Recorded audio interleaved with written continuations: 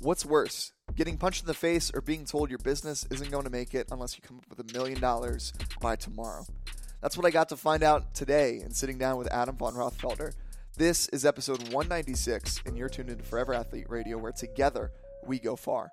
Now, Adam is the founder of Strong Coffee, some of the best coffee in the game, but he has a unique background as a pro MMA fighter, Versace model, and a two-time girl dad. Adam's journey has wild twists and turns from early life trauma to striking a global deal with Whole Foods in the middle of the pandemic. This podcast is brought to you by BetterHelp, helping you simplify your therapist search in a way that makes getting you the help you need easy. Therapy isn't just for when you find yourself in a dark hole with nowhere to go. I've personally found it helpful to connect with a licensed professional on a frequent basis to proactively talk through the puzzles that I'm actively solving in my life. And thanks to BetterHelp, you as a listener of the show can try therapy today for 15% off your first month. Head on over to betterhelp.com/foreverathlete. That's betterhelp.com/foreverathlete today to learn more and connect with a therapist that understands you. Now back to the show. We leave no stone unturned in today's episode, and fair warning, this one isn't for the kiddos as there's a fair bit of strong language used throughout this interview.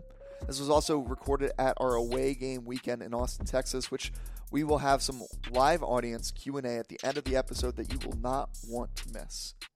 Before we dive into today's episode, take a minute to leave a review of the show wherever it is that you're listening into today. It helps us to continue to bring the best stories to you each week. Now let's kick things off with Adam. 3, 2, 1. Adam, man, welcome.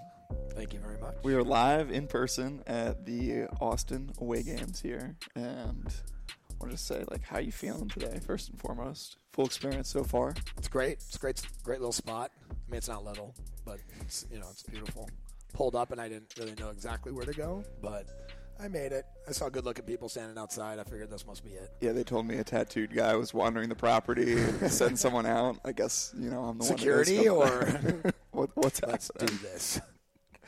Well, man, I've been following your stuff and Strong Coffee for a while, so I was really looking forward to this conversation because I love finding out the backstory of, one, why coffee. Let's start there. Why coffee in the first place? I mean, it's delicious. Simple enough, right? Yeah, I mean, coffee started young for me. I had a paper route. I always wanted to work. It gave me purpose, a certain sense of value that was handed to me by my dad. Where it's if you work hard, you'll make shit happen. So I got a paper route at 12, and it was before these two papers, combined. I was delivering after school, right? Like a normal paper route. And then all of a sudden it shifted to delivering in the morning. It went from the Journal and the Sentinel to becoming the Journal Sentinel. And it was they like their papers delivered at 4:30, between 4:30 and 5:30 a.m. So I kept my paper out, and I gave my dad 20% of my paper out money to drive me around in the morning. And I quickly switched from drinking milk in the morning to wanting coffee, a cappuccino, because it tasted delicious from the gas station. Because I was just dragging ass. And then, science and health and wellness and fitness came at a very young age around at the same time, based on some life-changing stuff in my own family, with us adopting a paraplegic who had a lot of medical needs. And I kind of shifted quickly from being the baby of the family to kind of being I don't want to say forgotten, but let's just put it softly, right? And so I dove into bodybuilding and wanted to be stronger. I had a dad who was physical, and I wasn't going to let him push me around or anything as I got older. And he was also the sensitive guy that drove me around for a paper route. It was a very complicated relationship that we had,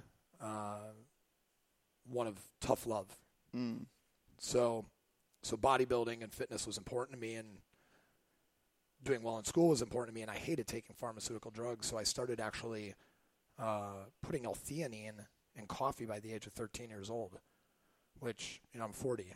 So, 27 years ago, I was putting L-theanine, an amino acid, inside of a cappuccino. And I got this through a bodybuilding magazine that increasing, serotonin and dopamine with these essential amino acids and how that could interact with caffeine. And I'm like, coffee? And the idea the idea kind of just progressed. I drank coffee all through high school. Like my teachers would let me in the teacher lounge to grab a cup at lunch. You know, it was like kind of like a thing because it was either that or it was Adderall.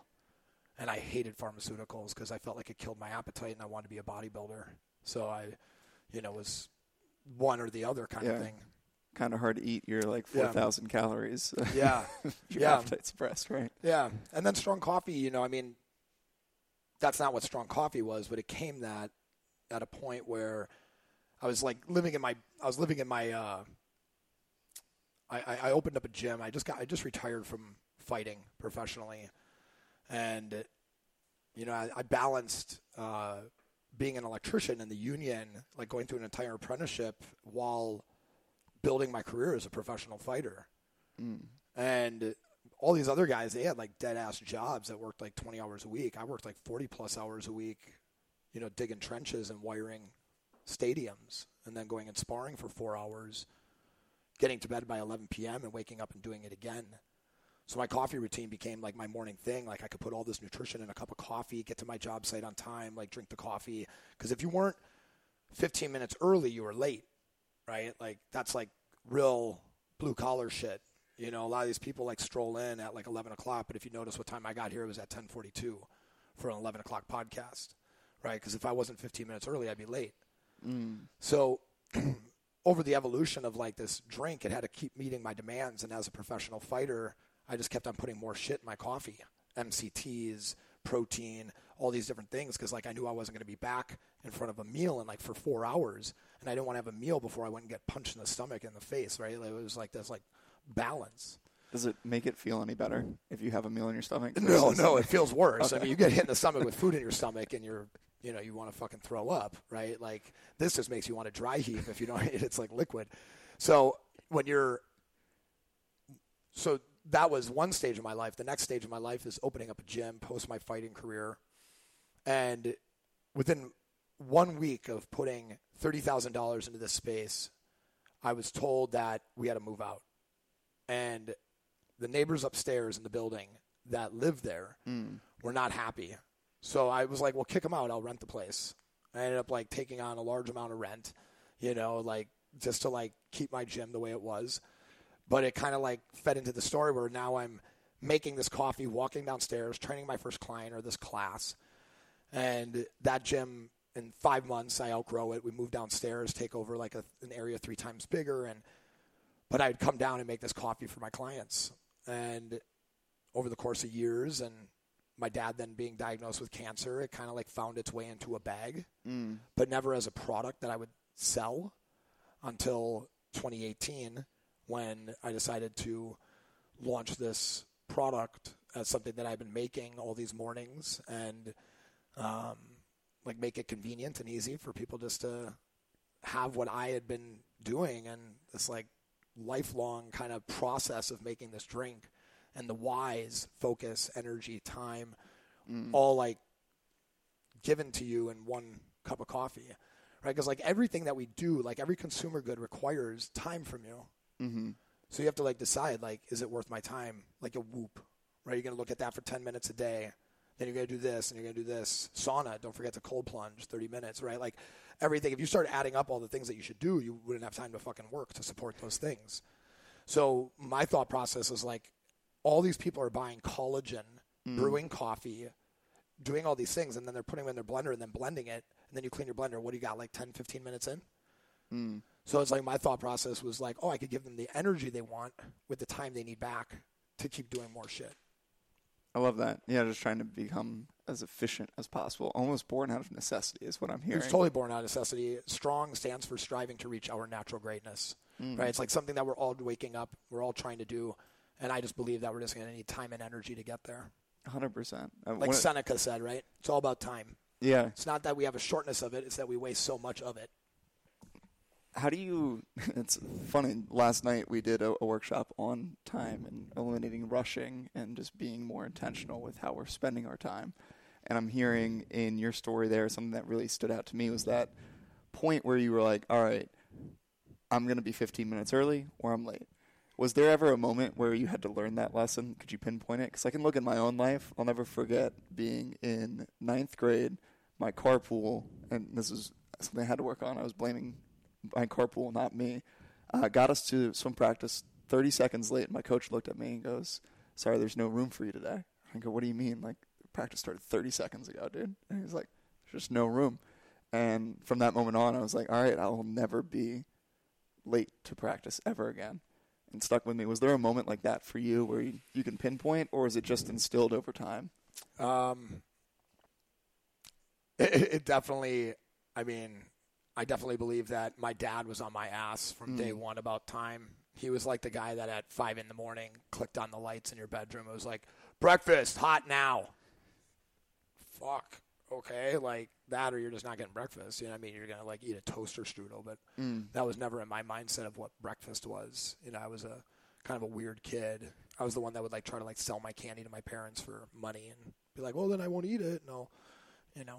Smart. You've always been a businessman, is what I'm up here. In many ways. I wanted nice shit when I was young, and my mom and dad told me that they didn't have that, you know, that much money. So I was like, oh shit. Yeah. And I'm like, all right, I'll have to figure this out young. You know, at 12 years old, I was buying like fresh Adidas and stuff because I was making $800 a month as a paper out.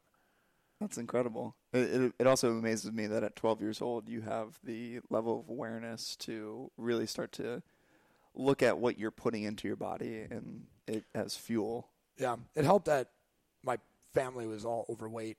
Okay. And just kind of observationally learning, like, well, if you're drinking soda and you're eating pie and bread and this, like, you're going to be this. And I'm the younger one, but all the older ones are fat, right? Like, okay, like I gotta, you know, and I was very fortunate. I had, by the age of like 14, it was like a super revelation. I got mono. And my cousin, who I really looked up to, came up from Florida, and he happened to be in town. And my mom asked him if he would watch me for a couple of days because they had to, like, you know, work. He was like, yeah, totally. And he was a bodybuilder. And he was like, what the fuck is all this food in your house? He's like, boxes? He's like, men don't eat shit out of boxes. You know, and he was just like, this is what you eat. He writes it down on a sheet of paper. And I'm like, got it. You know, and that was gospel until I was probably 20 years old. I was probably doing the same workout program that he wrote down what to eat for, you know, even though I had all this other information in my head. It was like, no, my cousin Tony told me to do this shit. And that's exactly what I'm doing. So, yeah, so I had you know, for as much like stuff that was, you know, kind of weird in my life, the physical stuff, you know, my brother with drugs, all these things, in many ways, they gave me the awareness of like the importance of life and time and like the exclamation mark of health, you know, at the end of that. Absolutely. Now, has that definition or values changed for you being post-sport? Strong Coffee's doing really well. You have a family. What are those values and priorities looking like for you right now in this chapter of your life? Yeah. I mean, you know, I wake up every day and I, you know, think about how I'm going to win, right? Like, it isn't different. You know, it's really not. I mean, an athlete after their career without purpose is lost, yes, right? Like, that's easy. But if you have a mission and you have a purpose, then everything is a field for me. Right, like everything is a ring. I was on another podcast, and I told him, I'm like, I see everything as a fight, not as violence. You know, forget that context. Like, when you are a fighter, you don't see violence in fighting. You see gameplay, you see chess. You know, you see moves. You know, you see jab, jab, hooks. Right, like people are just like my very friends in sparring. You'd have to beat the shit out of one day. You know, it's not you're not my opponent. It's not that I dislike you. It's that I must beat you so that I can be better, right? And that's whether I'm trying to get money from a VC to try to, like, outmaneuver them, you know, and what it is that they want, or the manufacturer and, like, trying to get the underlying effect, you know, understanding of what they want. It's just a constant, you know, fight. So I don't really see it as different. Like, I wake up at 5 in the morning, 4:30 in the morning every day. I drink my coffee. I get my training in just like I did when I was, you know, an athlete. Yeah. And then I beat the shit out of my keyboard for 7 hours. a day, and I eat clean in between, and at least 3 days of the week I pick my kids up from school or I drop them off. It's like I try to be the best parent I can be while managing my own expectations in business, and sometimes my personal health has suffered. But as an athlete, I think that's something we're almost used to, right? Like believe me, being athletic and being at the top of your game doesn't mean you're always healthy. Quick one for you. As someone who's moved around 7 times in the last 5 years, I know how hard it is to find new experiences and, more importantly, friends each place that life continues to take me. That's why we've created the Forever Athlete Social Club, a membership platform with curated experiences that help you grow closer to yourself and those around you. As a member of the Social Club, you'll receive a weekly experience to go and try in your community, as well as meetup events and opportunities to introduce you to like-minded individuals. Now, this isn't your cheesy alumni group filled with awkward conversation and overwhelming self-promotion from that one dude from high school that's just trying to help you get passive income in your life. No, the Social Club is a vetted, safe space for you to be your authentic self and grow with a like-minded community all over the world. Come join the free platform over at foreverathletesocialclub.com and start making teammates for life today. Oh, 100%. I think they say 70% of all fighters are 60% hurt all the time. It's like a joke. Like they're never okay, right? So it's like I've never been okay because of where I come from. So my baseline and foundation of that is very different. I'm not seeking comfort. Yeah. I love that. What's been the biggest challenge so far in the Strong Coffee journey for you? Because it's now been 4+ years, right? Since its inception. What's been the biggest fight so far there on that front or in that ring? Yeah. I'll tell you, COVID hit hard. It was wild. A lot of people, they see it from, the front, right? Like you were working for someone or, wherever you worked or whoever you worked for, had to, shut down or maybe, your business slowed down or, whatever it is. But there were things where during COVID that we became more of a necessity. And we couldn't hire, we couldn't raise money, right? All these things were going on.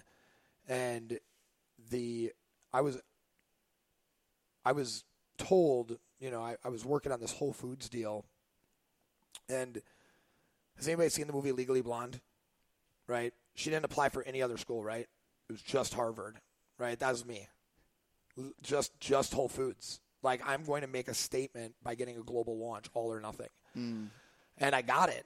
And during COVID, there was, during the pandemic, there was a massive, crop issue with green coffee bean in South America that they lost, almost a quarter of the world's coffee crop for, that season. And a lot of people don't know that, but, coffee just was right. We can't increase our prices and affect the consumer. The consumer is already having a hard time with finances. And I'm being told that, period, I'm not going to get coffee for 7 to 8 months, and we need this shit in 4 weeks. And, between that and nobody believing in the business enough to give us the money we needed to fill the POs for Whole Foods, because Whole Foods was not organized enough to get us the POs in the time that they needed because of all these different things that were changing within Whole Foods, right? There's a lot going on. And I'm looking at X in the account. We're about to sign a $1.2 million PO, but we don't have any money. We're about to be out of money, and I can't find any fucking coffee. And I literally started losing hair on my face from alopecia areata. And I was just see these white spots? I have a little one on my head right here too. It was me up for 15 hours a day learning how to navigate shipping container fields and find coffee and find $500,000 in a week and a half and do all that. Otherwise, you're going to be laying off 3 employees, 2 employees, one's with kids, one yourself. How are you going to make X money to support your wife and kids? All these things. And it's recognizing that I am not the business was that. That was at that moment I had to decide I am not Strong Coffee, right? because I found myself getting sucked into it just like as an athlete gets sucked into the idea of being an athlete. Like, I'm a football player. No, you're not. You're a fucking human wearing pads and beating the shit out of each other like pugilistic sticks, right, over a scoreboard, right? Like, that's what you are. So you're a person playing this sport. I'm not Strong Coffee, so my personal health was, like, connected to the success of Strong Coffee. So navigating those kinds of, like, flows through a time where, you know, it almost seemed like unmanageable, to then turn a $700,000 year into a $3 million year this year. It's like, trust me, like the stress was real, but then like you see like the outcome and you're like, you went from $700,000 in revenue in 2021 to $3 million in revenue in 2022. You know, It's a pretty good turnaround. Yeah. Not I mean, easy, I wish that I had the hair on my face, you know, normal color, but whatever. You know, but I think like it's like disconnecting from like what it is that you do when you are so passionate about. So I think it's like that was the hardest thing is like going through all that and kind of learning that like I'm not Strong Coffee, like, and the skills I have, I could do anything with it. So it's like the success or failure does not determine my own ability of success or failure. That's huge, man. I think what I'm curious about is as this success continues to grow, and it already has, how are you like proactively detaching yourself from the brand? Because it's tough as like the numbers increase, whether it be revenue, people that are following along. How do you make sure that you are separating yourself and be like, okay, I know who Adam is outside of this? What does that look like for you right now? Yeah, I mean, one of the first things that I did is I moved an hour out of the city. Okay. Yeah, so I live in Wimberley. I enjoy disconnecting. I don't want to be around people that I'm around unless I want to be around them, right? I don't know how that sounds coming out, but like... Sounds perfect. Thanks for being here. Yeah. Yeah, and it's like, if it would have been like too much time, I would have turned it down. You know, 2 hours. Like, I'm an introvert who battles with the ever-dying need of the small extrovert inside me that wants recognition and value to be seen. So it's like it's hard to kind of have that battle. So I live an hour away. I come into Austin, 2 days a week. I work out with my homies, talk a little shop, get back in front of a computer. I focus on what it is that I love within Strong Coffee for the first time. I am not a ones and zeros kind of person, right? I never watched the tape. Didn't matter. Like whatever a fighter did in previous fights, it didn't matter to me, right? I was never that guy. I was just going to go in and I was going to feel it and I was going to do my best. And with a 13-2 record, it worked pretty well for me. And thus far, Strong Coffee, it's worked pretty well for me too, right? Because every single investor I've ever had has tried to tell me, you need a CFO, you need this, you need that. Do I really? I mean, did I really? I didn't, but now I do, right? Like what got me there what got me here won't get me there. I do understand that. But everybody tries to tell you what you need to do in the beginning. What I needed to do is to understand the business. I didn't go to college and have some fancy degree in business or have some nepotism where I got to work for my uncle on the, on the summers or like whatever. Like, a lot of people coming out of school into the CPG industry kind of have this like little bit of, extra. And I didn't have that. So it's just like I had to touch everything. Now, where Strong Coffee has grown, it's important to understand that I don't have any ego with it. I don't give a shit how it succeeds, that it succeeds in a morally proper way, obviously. Yeah. But, like, I don't care that somebody else can pick up the ball and run it just as fast as me or maybe faster, right? So I'm actually right now in the process of, signing with a private equity company and selling 51% of the company so that they can take over operations and logistics and build us to a $50 million a year company within the next 2 to 3 years. That's incredible, man. And I just get to do creative and branding, which is like what I love to do. Like the people that inspire me are people like, like rest in peace, like Virgil Abloh and, different designers, Shepard Fairey and Banksy, like where it's like my art, my heart has always been in the art, right? It's always been in like the art of the product tasting good, or like the art of like the product looking good, or the branding, the packaging, feeling a certain way. Like those things, like if you look at our packaging, we have these like, so this is like homage to like my dad who is in the packaging industry. But like these dye lines like on the bag for me were like a thing of like simplicity and like beauty that I thought existed in like product and manufacturing that like people like Virgil Abloh, talk about. And the first time they ran these bags, they were like, oh my God, we don't know how this happened, but the dye lines are on the bags and the color codes. And I'm like, no, we meant for those to be on there. Right. And they just couldn't understand it as a manufacturer, like why we would want dye lines on our finished packaging. But it's always just been about, being in that space. So now I'll be able to just be like, no more ones and zeros. Let me just get in front of the community. Let me do these podcasts. Let me get in front of, like, I used to speak on national stages like all the time. I haven't done it in 4.5 years. Yeah. Right. So it's like I haven't been on a vacation in 4.5 years. Hopefully, 51% of the company gets sold. you can take some time. Yeah. There, oh, yeah. family. That's 100% happening. I love that. We had mentioned, or we were chatting before hitting record, this kind of differences in just cultural norms across the world. And you brought up Giannis and Greek culture being very prideful. Yeah. And then in our society and all our culture, I'm not totally sure with your upbringing, but you mentioned Christianity being like, okay, opposite of that. Let's be very humble, head down, like do your work type deal. And I heard a little bit of, as you were talking there, this balance between knowing that you need to be extroverted a little bit here, right? But at your heart, at your core, you want to live an hour away. You want to be introverted. You want to have your space. How are you balancing that? Because I'm very much the same way, where it's like showing up online, showing up in front of people, quite frankly, is scary, and I've learned to do it scared. But at my core, it's like I still need time to recharge. I'd be curious to hear how you've had that journey and what you've found has worked for you, what hasn't worked for you, more because I'm just dying to know, to try some things out on my own here. Yeah.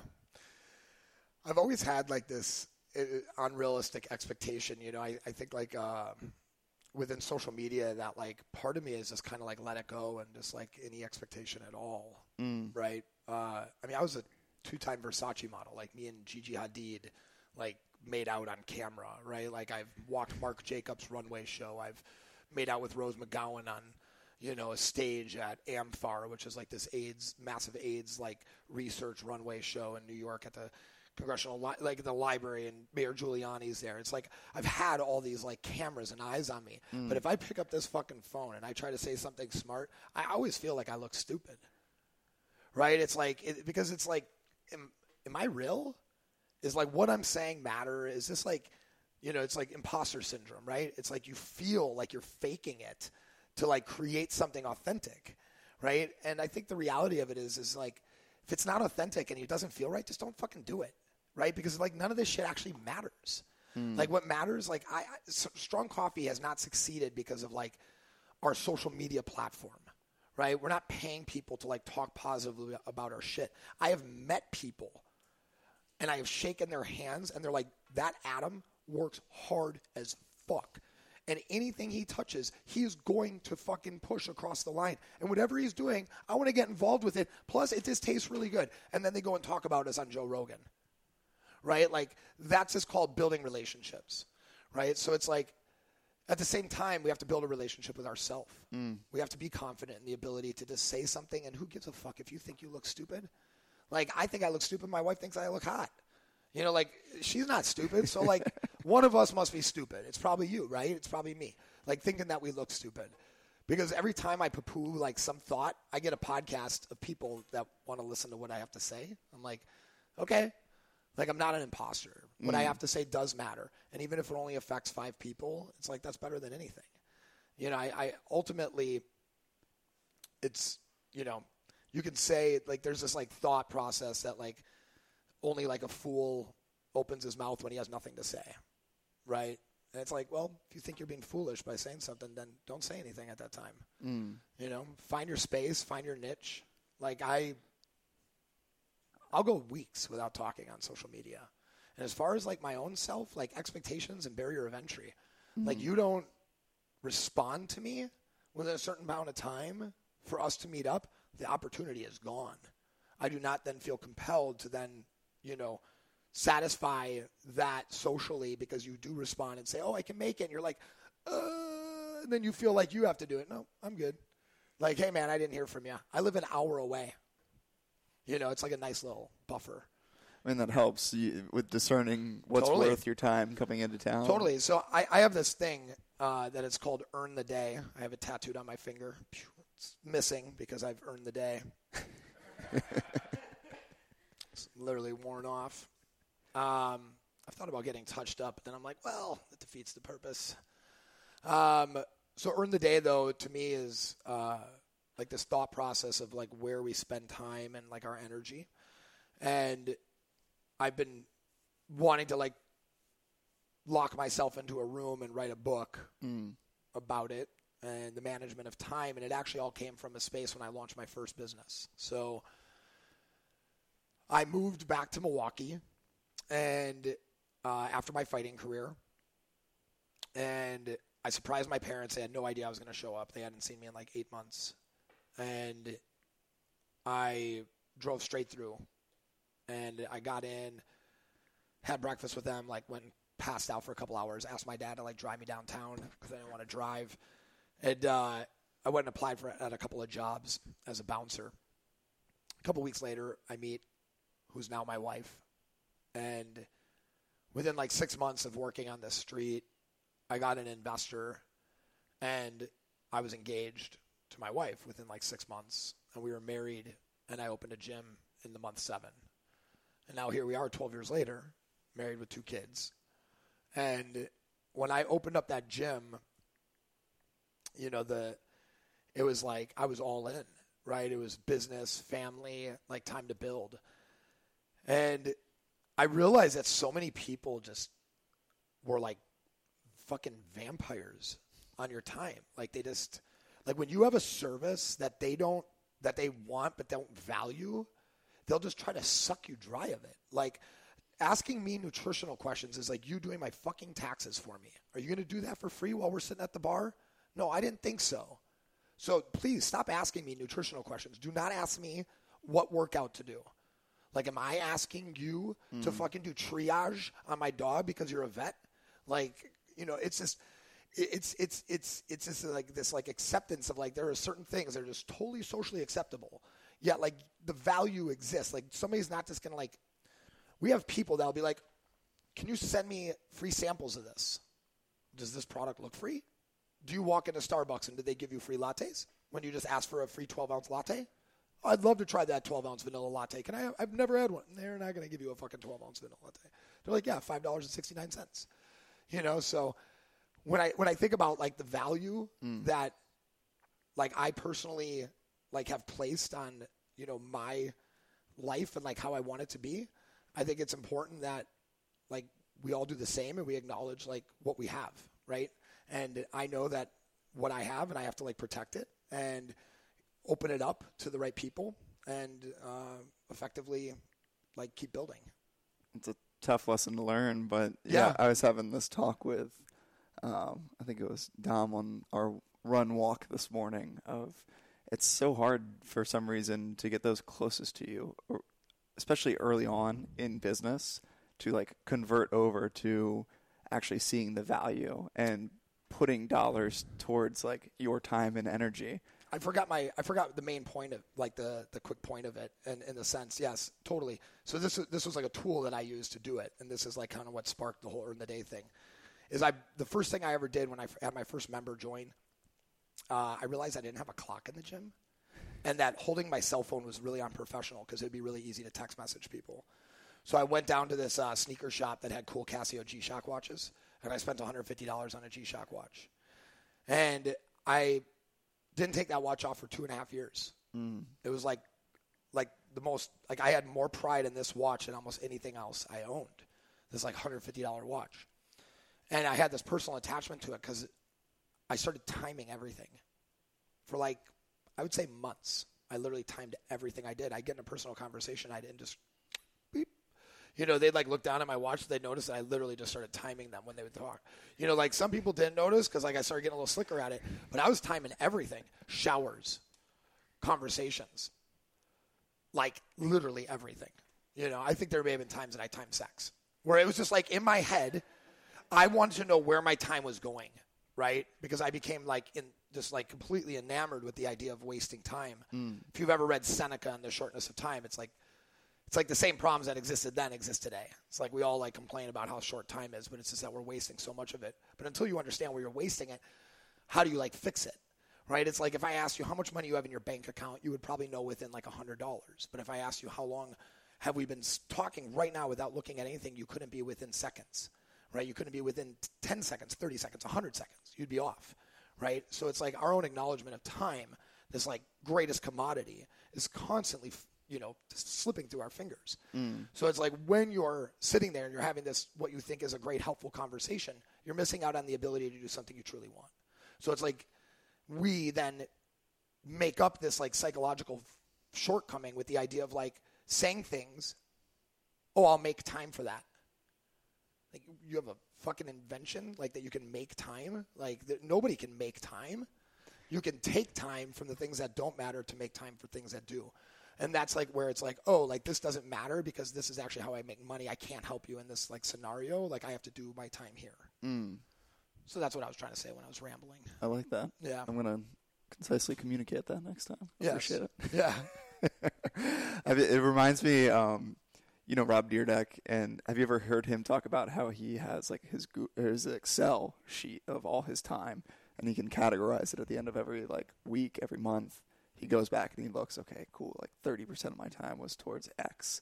And like as he's, obviously grown and gotten bigger and business has done well and different stages of life, he's like, all right, I want to make sure that at least 33% of my time is going towards family or whatever that may be. Where do you find majority of your time outside of work going right now in your life? Outside of work, definitely my family.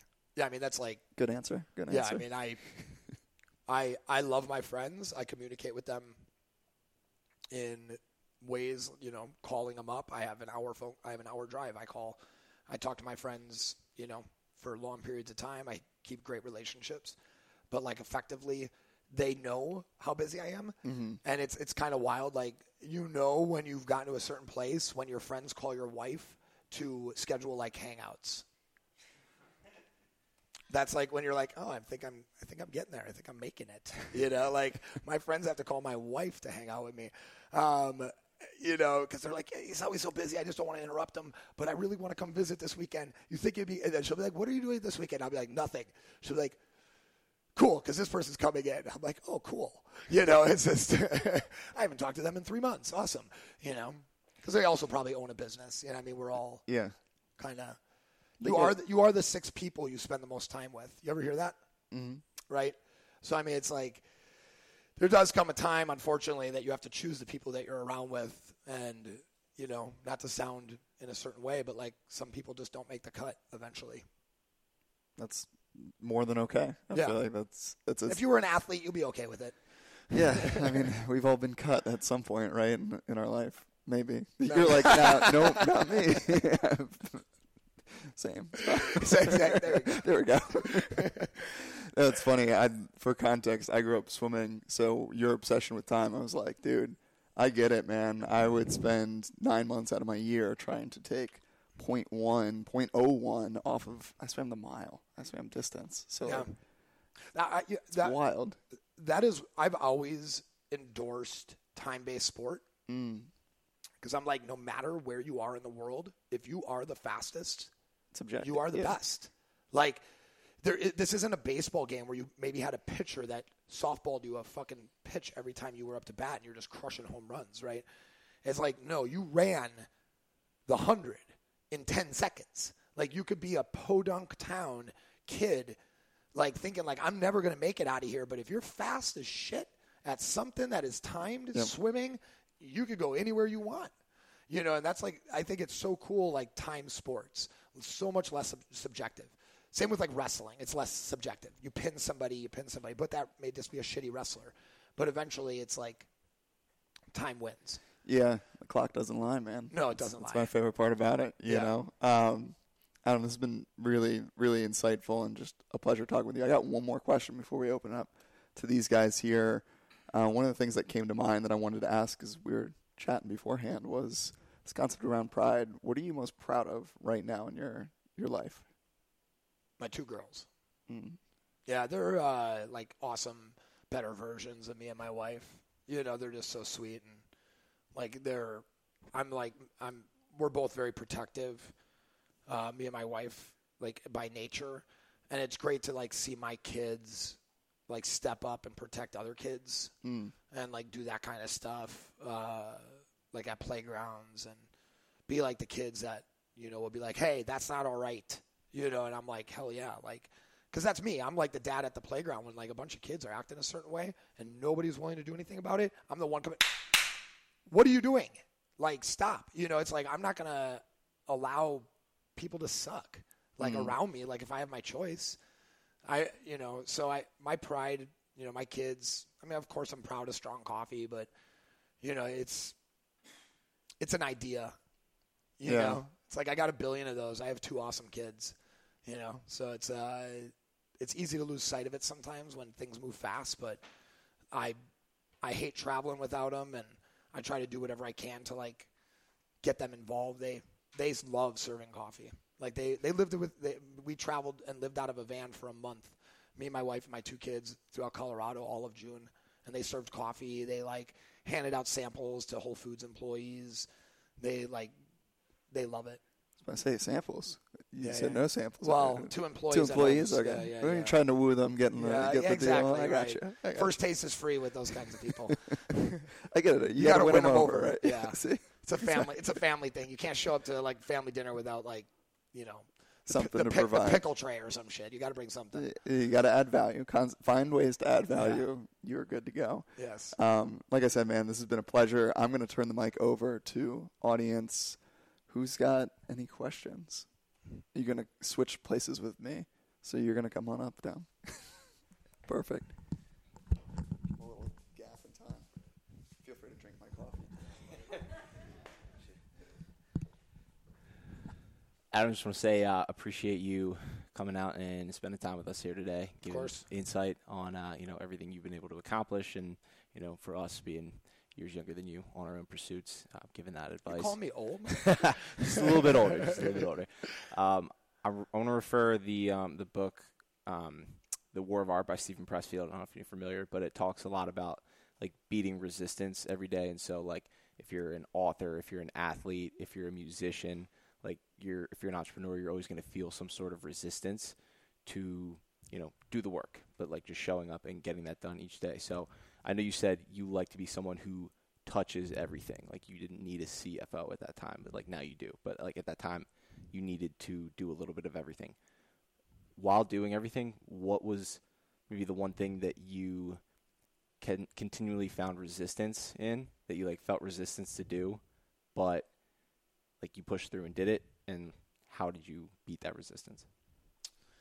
Yeah, I mean, really like balancing P&Ls and focusing on the business like by the numbers versus like the heartbeat came when I had to raise money and I had to dive into the business because like they're asking you these questions, and once you dive into those numbers, you either find out if your intuition was right or wrong, right? So you're like, oh, what I do does better, and every time I do these things, it does better, I think, right? Because like the revenue goes up, so that's like what you think, right? So sometimes you find out it's not what you're doing, and actually like you're costing your company money, and your CAC, cost of acquisition, all these things are like flip-flopping, and you're fucked. I was secured by the thoughts that every intuitive thought I had, never looking at the numbers of the company, was doing the right thing. So knowing and feeling coming together is like peace of mind. So having peace of mind is like the support system to like that comfort of being like, oh shit, no, what I am doing is right. So that enforced it. So if it wasn't like for the need to raise capital, I wouldn't have known what my cost of acquisition for a customer was. Because I was like, whatever. Like, that's not determining our business's quality. Like, it's our brand, it's our product, you know. And that's what like creators say. And that's why most creators fail, because they eventually don't look at the data. Like, they don't want to. Right. Like, you can, that's why I say like ideas are cheap. It's like implementation is, you know, like everything. Like the arrow is nothing without the bow. Right. Yeah. Gotcha. Cool. Appreciate it. Yeah, hopefully that answers it. Absolutely. Okay, cool. Anybody else? No? All right. Are you? Yeah, come on up.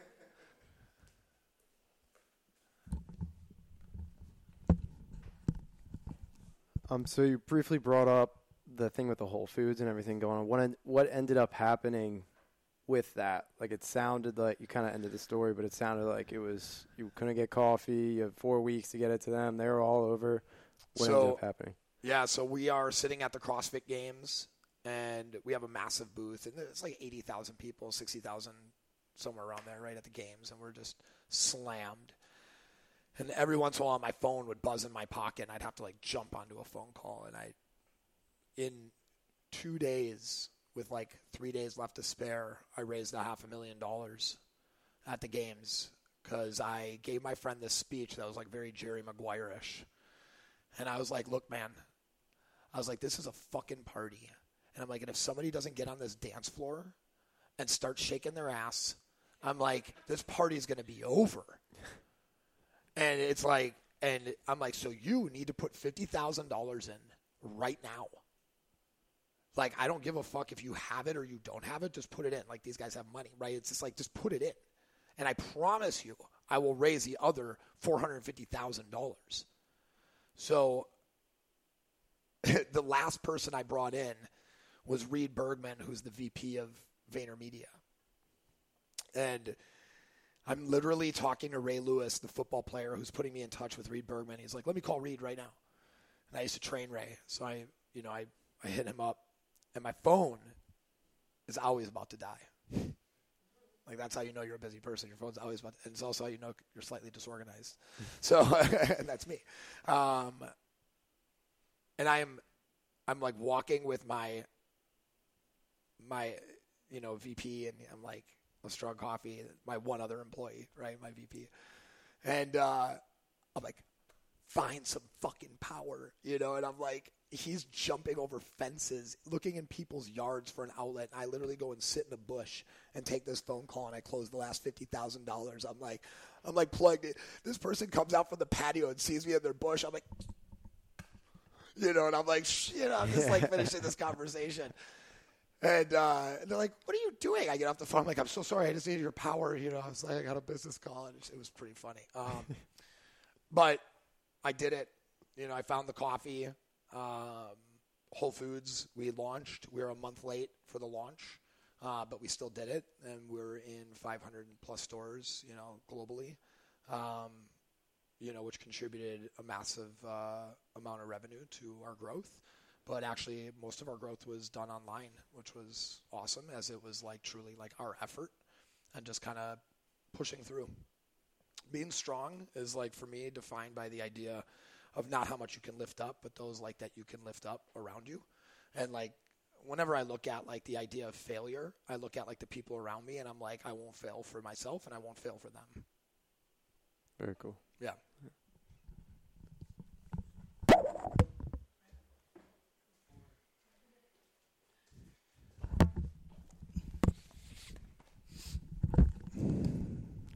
Hello, thank you for being here. Yep. At some point you mentioned about ego. I'm very, very passionate about ego. A couple of weeks ago, I went to see a friend in Halifax, and he has this huge painting on his wall. It says, "Ego kills," and it has an X in the middle. Been fascinated about it for the longest time. I always thought ego was the worst thing in the planet. And I'm always fascinated to try to understand how people became self-aware about ego. Some people did psychedelics experience and experienced ego death. Some people were really damaged by someone that had a very, very high ego, and since then they were like, I don't want to have ego. Or they had something they really love or they really care about and start working with them, and they decided they didn't want to like have ego in their life. What was in your life that made you think like ego is something that I really don't want to have, and I really want to run my business and my life without any of that being part of it? Then you'll die. You need an ego. Don't be mistaken from like the gurus that say death or kill it. You need one. You just have to be aware of it, right? Like I had this this employer, and he said, don't live life in fear, live life aware, right? Like don't be afraid of your ego or don't try to kill it or dethrone it, but like be aware of it and how it makes you react to situations. Because the times that it's not where it's essential. Like it makes you survive. If I'm going to what I will say though is that an ego, like it's okay to be wrong, right? Like that doesn't, being wrong is like something you have to accept, or maybe not having the right answer and like, that hurts your ego. It's like, that's just like that's more of like a lack of conviction, right? Where it's, for me, you can have an opinion and it could not agree with somebody else's opinion, and they could be like, oh, you're just so egotistical or about this. And it's like, well, cool, like just kill it. For me, I don't get in those conversations with people often. I just walk away from something like that because I'm not going to change their mind per se. Yeah. Like I may win an argument, right? But that's just What's the point of it? What the fuck's the point of that, Yeah. right? So I love the song by Sturgill Simpson, the ego song. He's like, when he's like, I killed my ego, right? That's like the first song that he said. It's like the first lyrics he says, today I killed my ego. That never done me good, no, anyhow. But like when I listen to it, I'm like, I don't think that's necessarily it, right? So I think that like dealing with my ego has been knowing what I think is right. Somebody else could find the same solution in a different manner, and I have to be okay with that. And being a boss, being a CEO, I have to really like put my ego in check all the time, because like I have my way of doing something, but then I bring in a professional for that very fucking reason. If I can't listen to them, that's going to be that's going to be like a massive problem. Mm-hmm. But if that person's a bullshitter, my ego will save me. Mm-hmm. Right? Like if that person is full of shit, my little ego knows, because I deep down know I'm fucking right. Right? Like knowing that when to listen to that little ego, that's okay. Don't let an ego get you in a fight. I've never thrown a fight outside of a ring. I've never been in a, situation ever like that. I've had big people step to me, and I'm just like, cool, man, whatever. I'm confident I beat them up, which is why I don't have an ego about it. It's just like I don't have to prove anything. Mm-hmm. So when you're a CEO, you don't got to prove shit either. I could just fire somebody. Yeah. But like that wouldn't solve anything, because I'd still have the problem that I have to solve for. Yeah. So you've been through a lot during your life, though.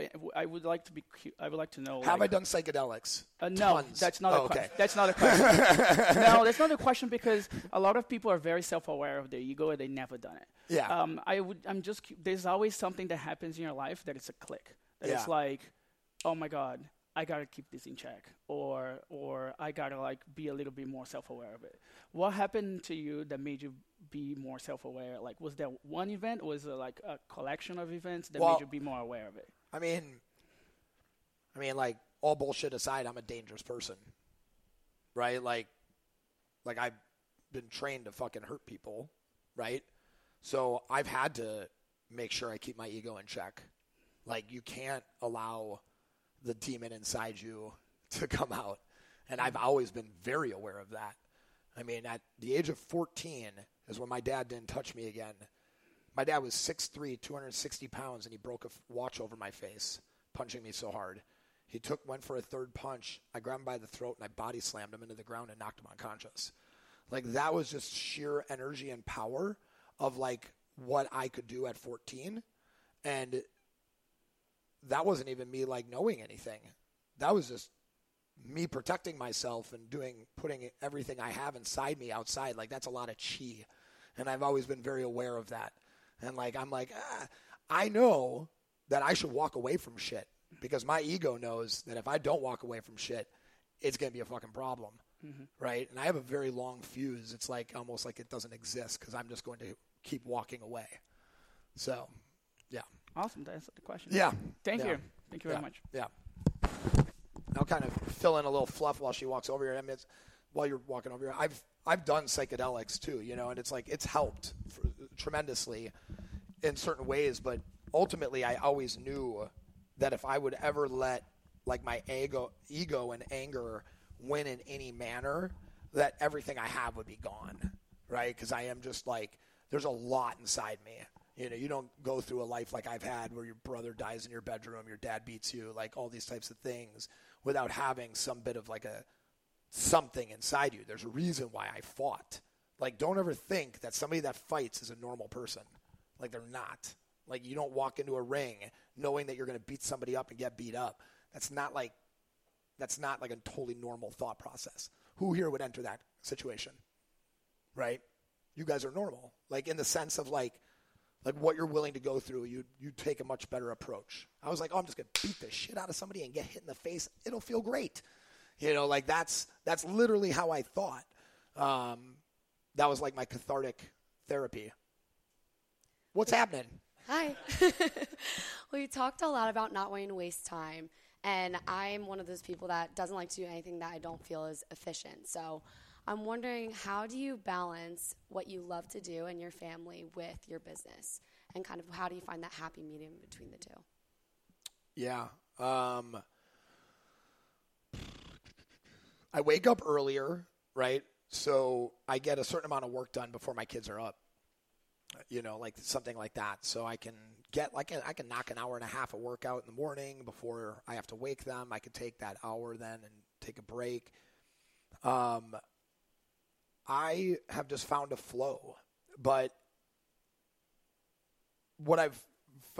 it's been easier. It's easier to work than it is to be a family person, right? Like, it really is. Like, you meet any person that's worth millions of dollars, and I promise you they don't watch their own kids, right? Because it's totally easier just to, like, dive into work. And what I have to do is I have to balance that. And if I balance that, then the other thing happens. It's like I cover the downside, the upside takes care of itself, right? So it's like when I go out to dinner, I don't bring my phone. When I go to the store, I don't bring my phone. Like, if I'm ever in a moment that I'm getting in the car with my kids, my phone is not coming with me. Right? We go to restaurants all the time, and they'll be like, oh, yeah, I just scanned the thing. I'm like, I don't have my phone with me. Right? Love that. Yeah, so it's kind of like knowing, like, my faults, like, in that it could be so easy just to keep building this thing and, you know, keep pushing. But it's also better just to, like, be able to also turn it off. Like, I purposely – I think I do. Like, subconsciously, I don't charge my cell phone on purpose. It's almost like when it dies, I'm like, a little dance in my head, like, fuck that phone, you know, and I'm like, I can't find a phone charger anywhere, and I went like this, and that to me is like, right? It's like, I'm pretty sure I do it on purpose, you know? It's like, where'd I put my laptop? And I'll think for a quarter second, I'm like, fuck it, you know, it's like, it's Saturday. Like, why, you know, and it's like I almost like hid it from myself. It's like my brain knows to protect myself from myself. Yeah. That's awesome. Thank you. Yeah.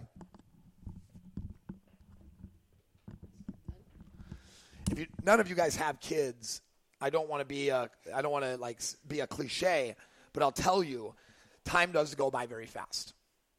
It really does. Like, remember this moment when I tell you this, when you have kids one day. I'm 40 years old.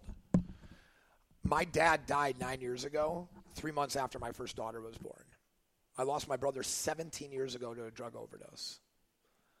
When I think about how fast time has gone, so fast that I can't even remember 99% of it. Like, I can't. Like, I literally cannot remember so much of what's happened because it has gone so fast. right? Since 2016, I started on a TV show, did 2 Versace campaigns, moved to 3 different states, started a company that built it to $3.5 million in revenue in 3.5 years. I've raised $890,000, and I built a company. I've done 72 expos and events. I've had kids. I bought a house, sold part of my company. It's all just like, I've owned 5 cars in the last 4 years. Like, I don't even remember like a car, like 3 of them ago. Like, I can't remember what car I had, you know, and it just all goes so quick. So it's like enjoy it and, you know, do your fucking best. And when your best isn't good enough, it will be one day. Beautiful, man. Yeah. Adam, again, time is maybe that's the title of this episode, but seriously can't thank you enough for spending your time here with us.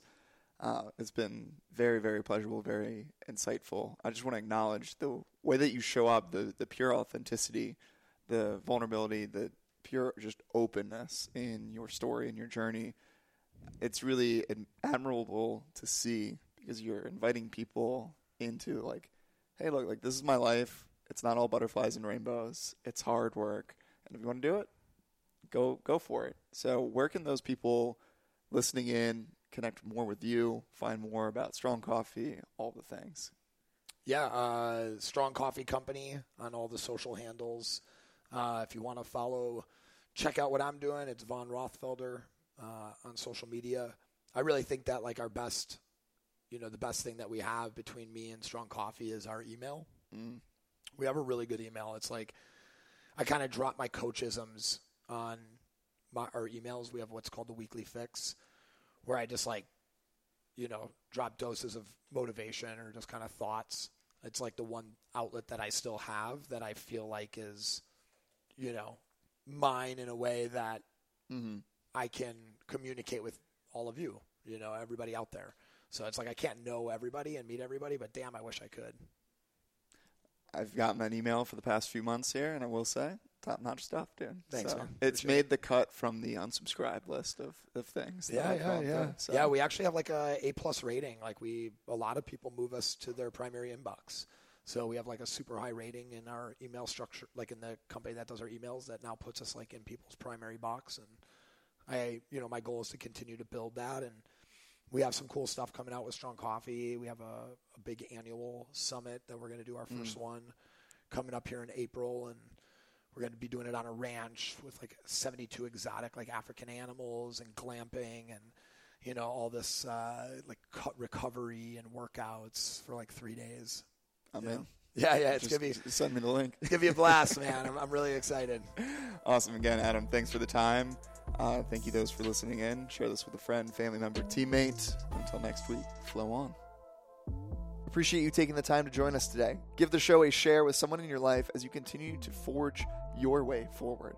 And as always, until next week, flow on, my friends.